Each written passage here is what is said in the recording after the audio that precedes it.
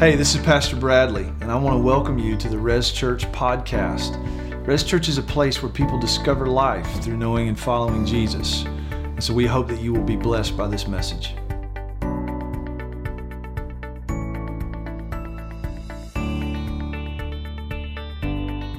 Good morning.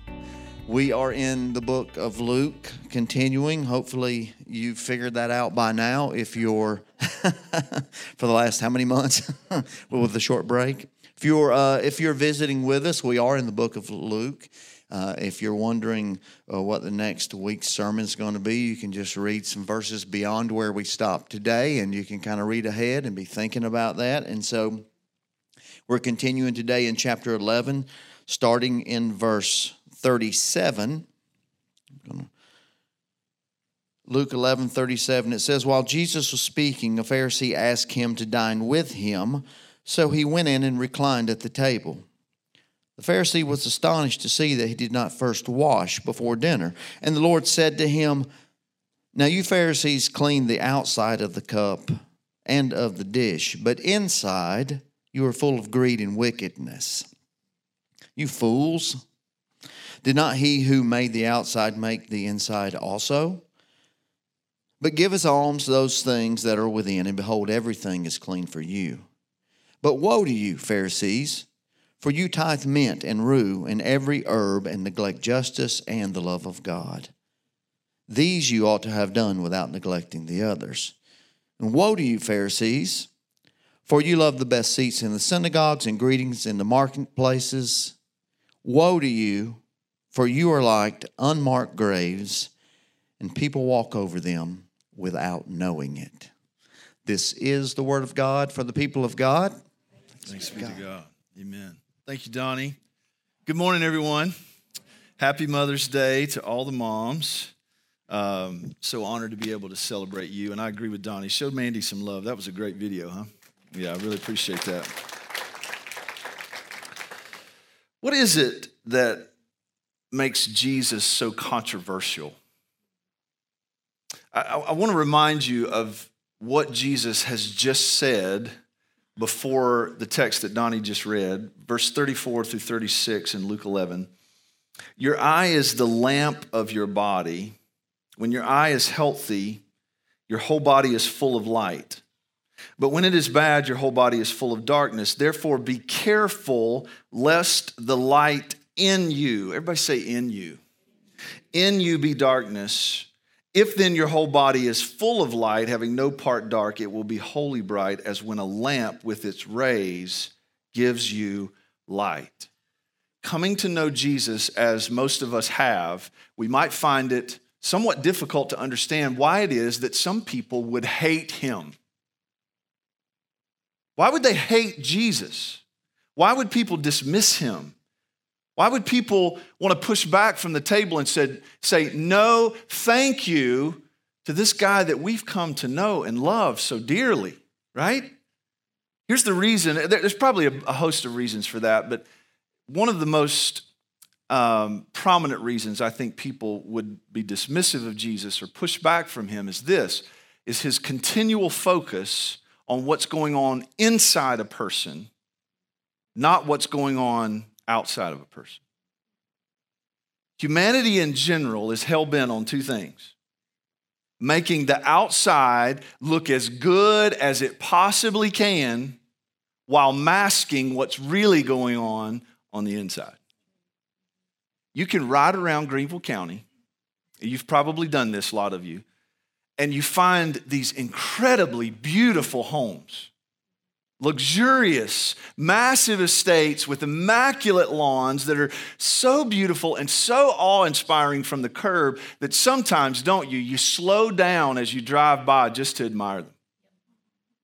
And you imagine, you fantasize what it would be like, perhaps, to have the kind of wealth that would afford you that kind of home, along with it, the cars and the boats in the driveway. But have you ever stopped to consider how many of those homes that we drive by that are so beautiful that we admire might be full of marriages that are breaking down on the inside? Might be full of people who are being overcome by anxiety and depression despite their incredible wealth. Might be homes that on the inside are full of fear because maybe the business has taken a downturn and these people are so afraid that they're going to lose everything they've worked so hard to obtain. This is what we know. You know this. You don't need me to tell you this, but I'll just rehearse it with you. Appearances can be deceiving.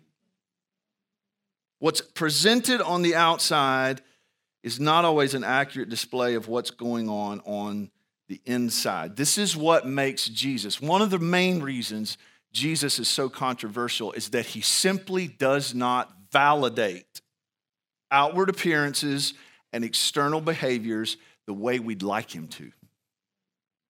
You'll remember Jesus' interchange with this guy the Bible calls the rich young ruler who came to Jesus. This is a good guy, the Bible portrays him. Law-abiding citizen, a decent fellow who simply wants to know what he must do to inherit eternal life. And here's what Jesus tells him: sell it all. And indiscriminately, that's the language he uses, indiscriminately give it away to the poor. Why? Is that what every rich person needs to do with an immaculate home in order to be righteous? Of course not. What's Jesus doing? He's doing what he masterfully does all the time. He's putting his finger on a heart issue. He's drilling down. He's getting past the facades and the mask, and he's getting down to what's really going on the inside of this guy. He loves his money so much, it's hindering him from being wholly given over to Jesus, because Jesus' invitation was not only sell it all, but come and follow me. In our text today, Jesus is invited over to a Pharisee's house for dinner, and Pharisees, as you know, are among the religious elite. They are wealthy, they are part of the ruling class of Israel, and they are notable people. So let's pick it up, verse 37. While Jesus was speaking, a Pharisee asked him to dine with him. And so Jesus went and reclined at the table. The Pharisee was astonished to see that he did not wash his hands before dinner. How many of you moms have gotten on to your kids about that? While Jesus was speaking, what's he been saying? We know this. If you've been with us the last few weeks, Jesus has been talking about the clash of kingdoms. That the kingdom of God is breaking into this world and pushing back the forces of darkness. He's been talking about the fact that there's really no neutral safe zone with Jesus. You're either for him or you're against him. He's been talking about an evil generation that seeks for a sign, that looks for Jesus to validate himself on their terms. And he's been talking about being careful lest the light in you be darkness. And in the midst of all of this, a Pharisee offers Jesus what seems to be, at first at least, a gracious invitation to come to dinner. This is the second time this has happened. You will remember back in chapter 7, another Pharisee named Simon asked Jesus over for dinner. You remember that? And Jesus comes in, and the dinner is interrupted by a sinful woman, presumably a prostitute. And in that instance, Jesus calls out Simon the Pharisee for violating typical social protocols. He says, "You didn't give me any water to wash my feet or my hands. You didn't anoint me with oil. You didn't greet me with a kiss, but this woman did." The sinful woman, Jesus points out her actions to expose the fact that though that Pharisee, Simon, looked good on the outside in every possible way, this woman, who looked anything but good on the outside, exposes that something's not right on the inside of this Pharisee, but something incredibly beautiful is going on inside this sinful woman. Now, in this story, Jesus is the one who violates the social protocols. He doesn't wash his hands before he eats. Now, that was not a law prescribed in the law of Moses. This was according to the tradition of the Pharisees, that you must wash your hands before you eat, and not just for hygiene purposes. But if you didn't wash your hands before you eat, You were at risk of being spiritually unclean, eating with dirty hands. And this Pharisee is astonished. He's blown away. He's shocked. He's appalled that Jesus doesn't wash his hands before he eats. Here's Jesus' response, verse 39. And the Lord said to him, now you Pharisees, this is going to make my wife's skin crawl. You Pharisees cleanse the outside of the cup and the dish, but on the inside you're full of greed and wickedness. How many of you wash the outside of your cup and the outside of your dish and don't touch the inside? That's gross. Imagine if I had a cup, spotless on the outside, but on the inside it was full of mold and bacteria. It's gross. But think about this. The outside could be spotless, Cloroxed, clean. But the inside is what matters most, right? Jesus says you clean the outside of the cup and the dish, but inside you're full of greed and wickedness. Verse 40, you fools. Did not he who made the outside make the inside also, but give his alms those things that are within, and behold, everything is clean to you. One of the things we've been talking about this last couple of weeks is that there's really no room in Christianity for being a morally rich but spiritually neutral person. That's what we talked about. Jesus said, you're either for me or you're against me.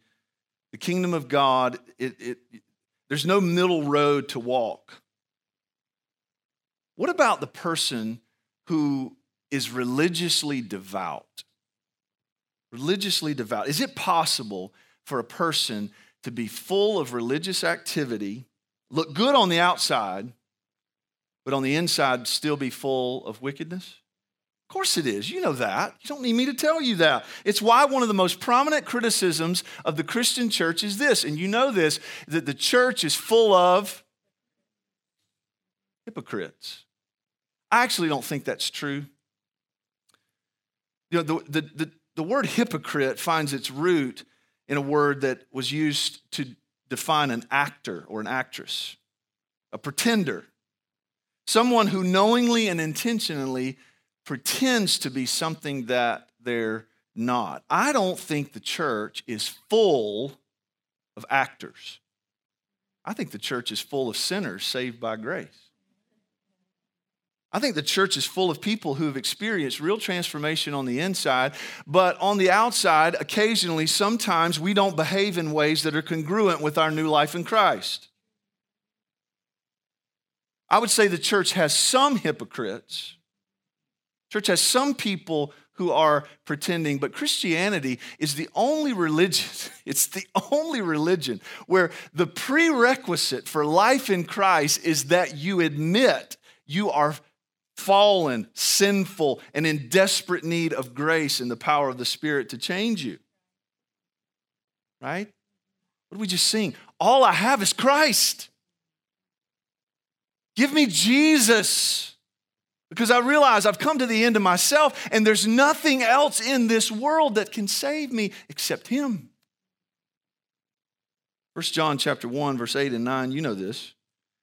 If we say we have no sin, we deceive ourselves and the truth is not in us. If we confess our sins, He is faithful and just to forgive us of our sins and to cleanse us from all unrighteousness. The church is not full of hypocrites. The church is full of sinners saved by grace. Jesus is talking about something entirely different here. These Pharisees are deeply religious people. By that I mean their lives are chocked full of religious activity. They are the religious elite, full of tradition and religious activity. And Jesus acknowledges that by saying, you clean the outside of the cup and the dish. You look good on the outside. Not just in terms of basic morality, but in terms of doing all things that would make one appear righteous before God. But on the inside, you're like a cup that's clean at first glance, but on the inside is full of mold and bacteria. And Jesus calls them fools. In this instance, he doesn't call them hypocrites. He calls them fools. And perhaps calling someone a fool here is more offensive. A hypocrite knows what they're doing. They know they're pretending. They know they're masking. They know they're covering up something on the inside with outward appearances that look good. But a fool in this context might be a person who on some level or another recognizes that God is holy and righteous and will not tolerate wickedness. A fool in this context might even go so far as to realize, I've got a sin problem and I need to do something about it. But what makes them a fool is they think they can fix it themselves. In one sense, they think they can fool God. They think they can do all these religious things and God's going to somehow ignore the inward motivations and longings of their heart. Jonathan Edwards talked about this. Famous theologian, probably the smartest man that's ever lived. Some people say he was even smarter than Einstein. He gave a sermon one time called A Divine and Supernatural Light, and in this sermon he talked about the fact that Christianity, listen to this carefully, Christianity, being a true Christian, is not the mere presence of conviction over sin and the misery of its results. That's not all Christianity is. Here's what he said, quote, "The convictions that natural men may have of their sin and misery are not in and of themselves indications of this spiritual and divine light. Men in a natural condition may have convictions of the guilt that lies upon them, and the anger of God, and their danger of divine vengeance.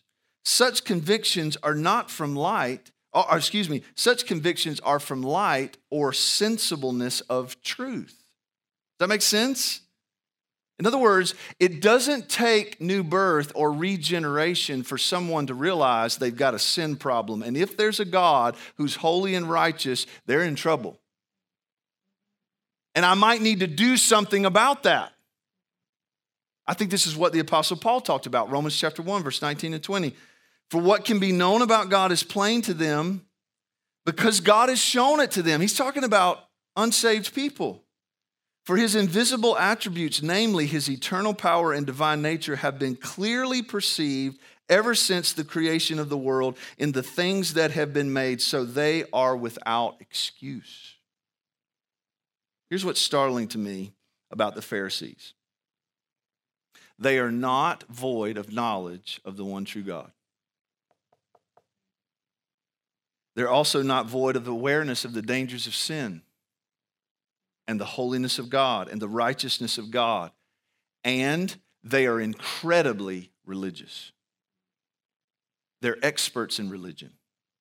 They look good on the outside, but they're fools. They're fools because they think that they can clean the outside of the cup and the dish and it'll be enough, but it's not enough. And we know this. What's in here eventually is going to make itself known. Right? What's in here, the hiding won't last forever. It can't last forever. What's really going on in a person's soul, whether they are consciously or subconsciously trying to mask it, eventually will manifest itself and come to light. And Jesus speaks to this. He gives these Pharisees, get the context, outwardly the most religious people you can possibly imagine. Morally, toeing the line. All appearances point to these are holy men. These are people you look to for spiritual guidance and direction. And yet Jesus says on the inside, they're like a clean cup that's full of bacteria and mold. And he pronounces 3 woes over them. And we've talked about this before, what the word woe means. It doesn't mean cursed. It means warning, caution, be alert, wake up, okay? 3 woes. Here's first woe, verse 42. But woe to you Pharisees, for you tithe mint and rue and every herb and neglect justice and the love of God. These you ought to have done without neglecting the others. Just how meticulously religious are they? Imagine a Pharisee plucking a piece of mint out of an herb garden. You know mint, right? Okay, you ever cooked with it? Plucking a piece of mint out of an herb garden and pinching off 10% of the leaf to tithe, right? So some of you, like, you question whether or not you should tithe on the gross or the net. I had somebody ask me that one time, like, what should I tithe off, the gross or the net? And I said, well, what do you want to be blessed off of, the gross or the net? I'm just kidding. Don't. Right? They pinch off 10% of an herb. But Jesus says, here's where what's really going on inside you is making itself known. You are that meticulous with your tithing, but you neglect justice and mercy and the love of God. He doesn't ding them for tithing. This is probably the closest thing we get from Jesus to an endorsement of tithing and giving 10% of your income. He doesn't ding them for that. He just says, you should have done both. In fact, I think Jesus would argue one's more ultimate than the other.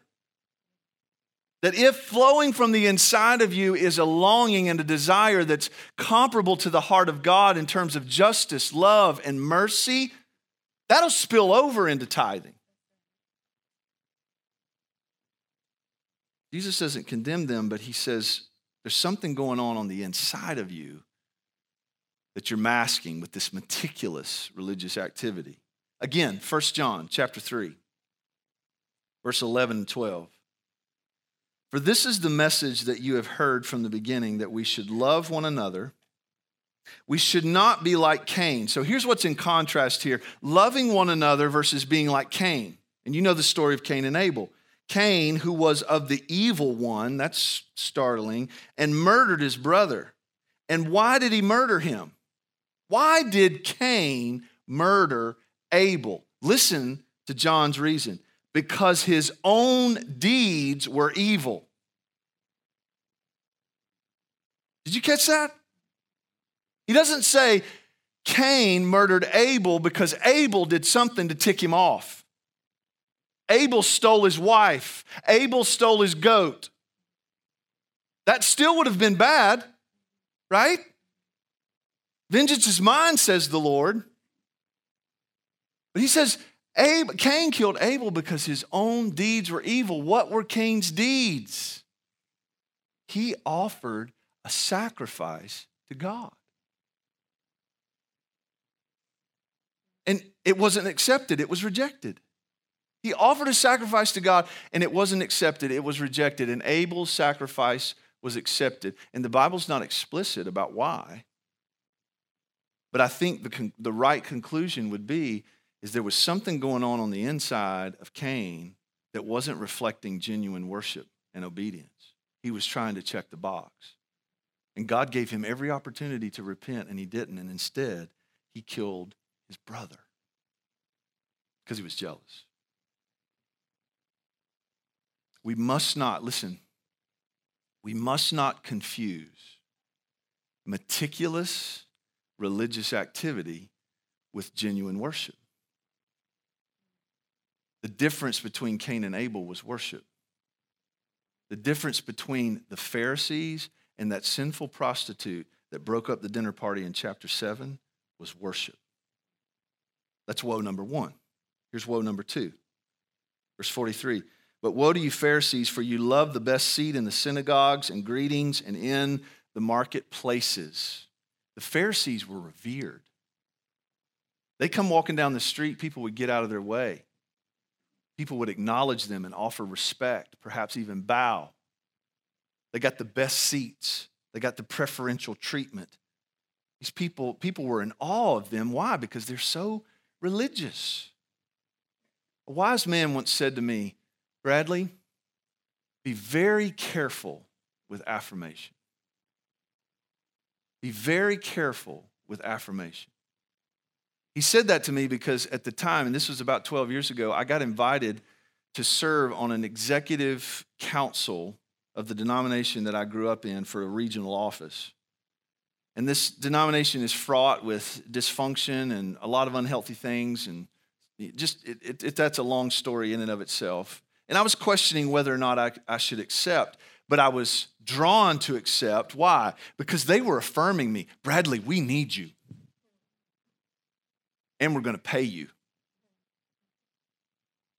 And this wise mentor in my life at the time, he said, be careful with affirmation. You know what the startling reality is? The sinful world is not opposed to religious piety. They might even affirm it. You might even not have to struggle all that hard to find an atheist who will give due respect to the likes of Mother Teresa right alongside the Dalai Lama. The non-religious, ungodly world is not opposed to religious piety. Do you know why?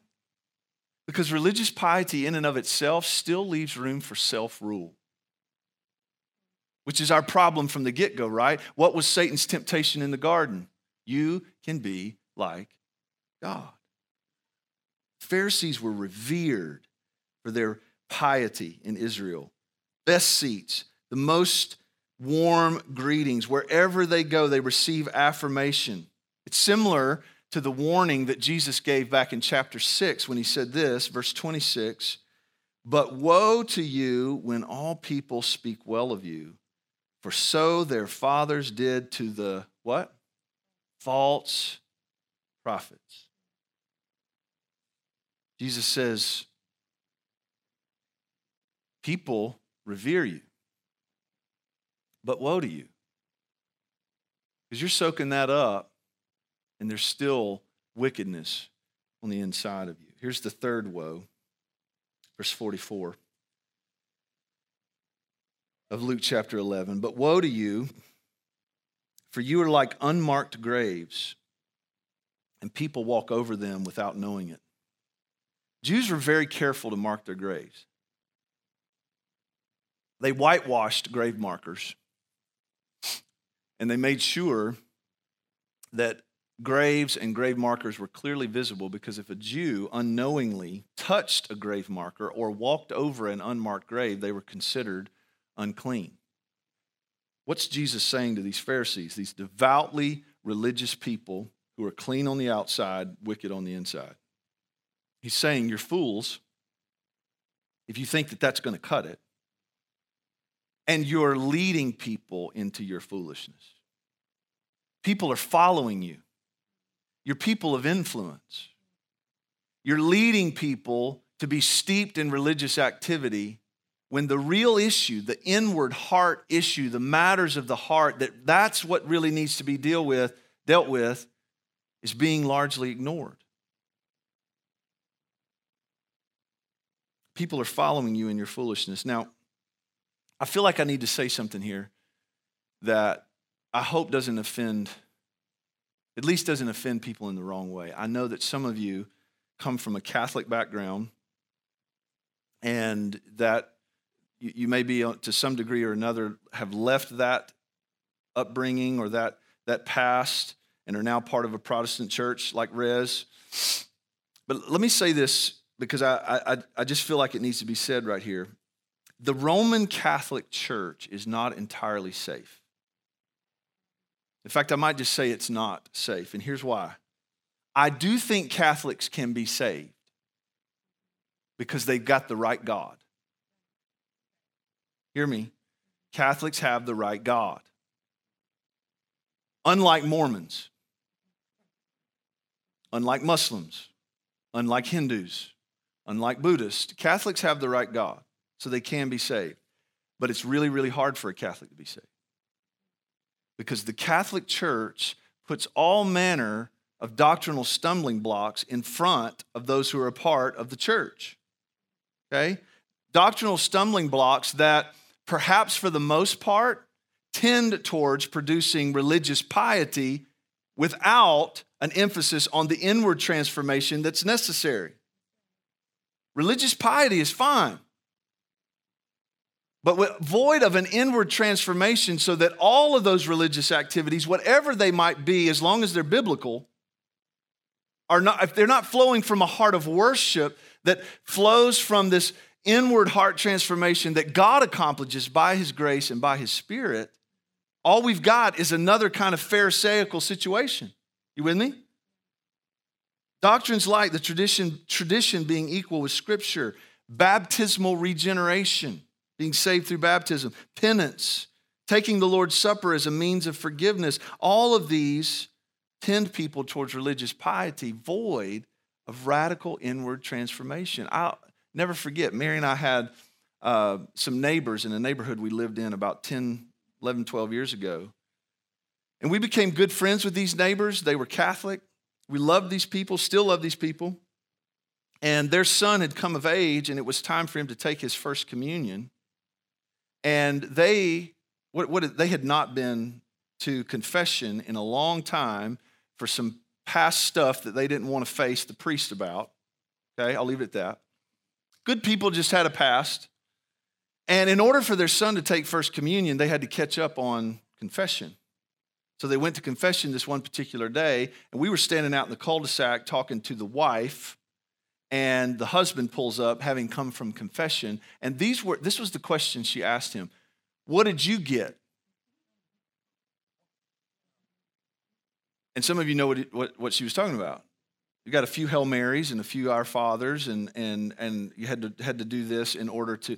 Do you see what I mean? And the Catholic Church is not the only church that's guilty of this. The Protestant church has its own way of trying to make people feel good based on their religious activity. But the point is, apart from the inward work of the Spirit, all that religious activity is just a facade. So be careful. What's the cure for all of this? What's the antidote for a life that's clean on the outside but filthy on the inside? How does a person cross over from being self-righteous to truly partaking in the righteousness of Christ? I think Jesus summed it up so well in the very first beatitude that he gave on the Sermon on the Mount in Matthew's Gospel, chapter 5, verse 3. Here's what he said. Let's read it together. Is it on the screen? Let's read it together. Blessed are the poor in spirit, for theirs is the kingdom of heaven. Blessed are the poor in spirit. What does that mean? Here's what I think it means. This is the way I would say it. It's the bankruptcy of soul. Here's what we just sang in the song, All I Have is Christ. Listen to these words.